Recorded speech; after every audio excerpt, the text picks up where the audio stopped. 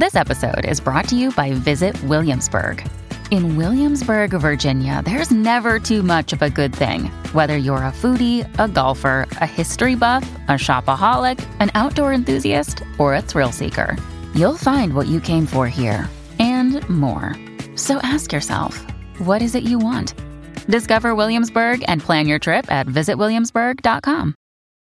When you need mealtime inspiration, it's worth shopping Kroger, where you'll find over 30,000 mouth-watering choices that excite your inner foodie. And no matter what tasty choice you make, you'll enjoy our everyday low prices, plus extra ways to save, like digital coupons worth over $600 each week. You can also save up to $1 off per gallon at the pump with fuel points. More savings and more inspiring flavors make shopping Kroger worth it every time. Kroger, fresh for everyone. Fuel restrictions apply. This is Optimal Relationships Daily, episode 756. Repair is the Secret Weapon of Emotionally Connected Couples, by Kyle Benson of Gottman.com.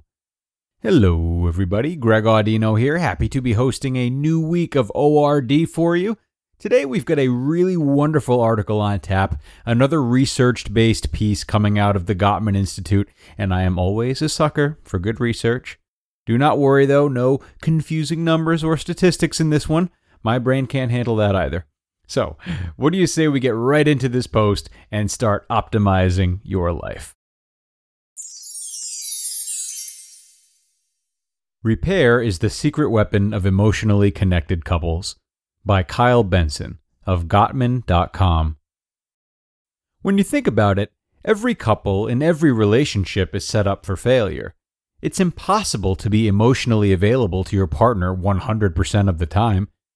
In his book, The Science of Trust, Dr. Gottman explains that both partners in a relationship are emotionally available only 9% of the time.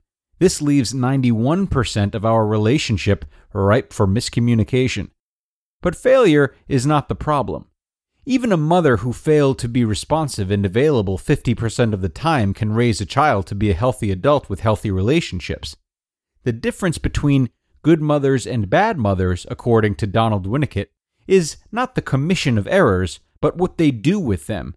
How a child copes with everyday failures and fluctuations is directly related to the degree in which their parent creates an environment for a secure attachment bond and how that parent repairs their errors. This is no different in our romantic relationships. The difference between happy couples and unhappy couples is not that happy couples don't make mistakes. We all do. How couples repair is what separates the relationship masters from the disasters. Repair is key to relationship success. No matter how careful you are, you will inevitably rupture the bond in your relationship. Even in a good marriage, couples have ugly screaming matches, say mean things to each other, get critical and defensive, and engage in stonewalling.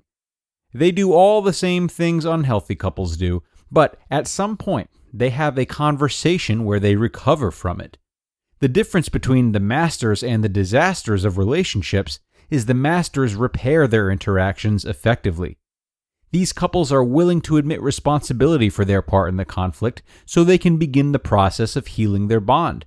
They realize their relationship is more important than the problem. The goal of repair is to understand what went wrong and how to make your next conversation more constructive. What makes a repair effective? Dr. Gottman analyzed repair attempts in his Love Lab, asking the question, how do people try to make things better? After studying more than 3,000 couples, Dr. Gottman found that how a repair attempt was made did not necessarily predict the effectiveness of the repair attempt. Some people would make repair attempts in a beautiful way, and their partner just couldn't hear it. Other couples made repair attempts in really clumsy ways and were successful. In one study, Dr. Gottman observed a chemist and his wife talking about the nature of his work. The husband didn't know exactly when he was coming home for dinner. She said, "Well, the kids get hungry, and they don't want to start dinner without you, so they get irritable and I have to put up with them."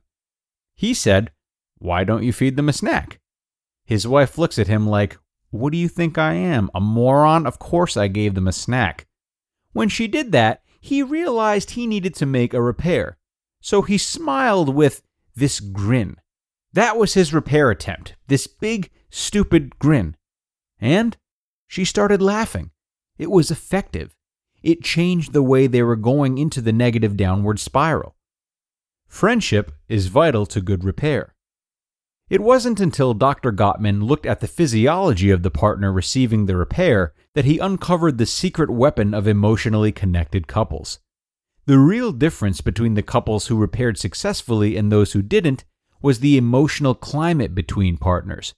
In other words, your repair attempt is only going to work well if you have really been a good friend to them, especially lately. Make positive deposits in your emotional bank account by doing nice things and appreciating your partner. If you are understanding of each other, your relationship will be better fit to stand the inevitable storms that will come. If you are disrespectful, rude, and distant to each other, then your repair attempts will fail. It's the quality of the friendship that matters most in repairing the relationship when things go wrong. Repairs don't have to be well-spoken or even complicated to be effective. Any genuine technique can work if a couple has the right foundation.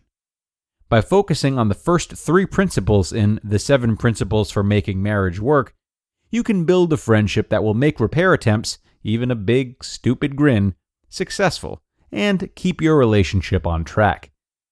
Principle 1. Enhance your love maps. Get to know your partner's world by asking questions and remembering the answers. Update your love maps as things change over time. Principle 2. Nurture your fondness and admiration. Express your fondness and admiration for your partner by letting them know how much you love them and care for them. Let them know you're proud of them, compliment them, and thank them for all the things they do for you. Principle 3. Turn toward each other instead of away. Respond to your partner's bids for emotional connection and attention. Hold hands, answer their questions, ask their opinion, laugh at their jokes, make eye contact. You just listened to the post titled, Repair is the Secret Weapon of Emotionally Connected Couples by Kyle Benson of Gottman.com. Thank you so much to Kyle for yet another wonderful piece of research coming out of Gottman. This is a very unique area of relationship building to study, how couples go about resolving their problems. Most of what you'll hear focuses on how to avoid such issues, but given their inevitability, preparing for the repair is a really important step.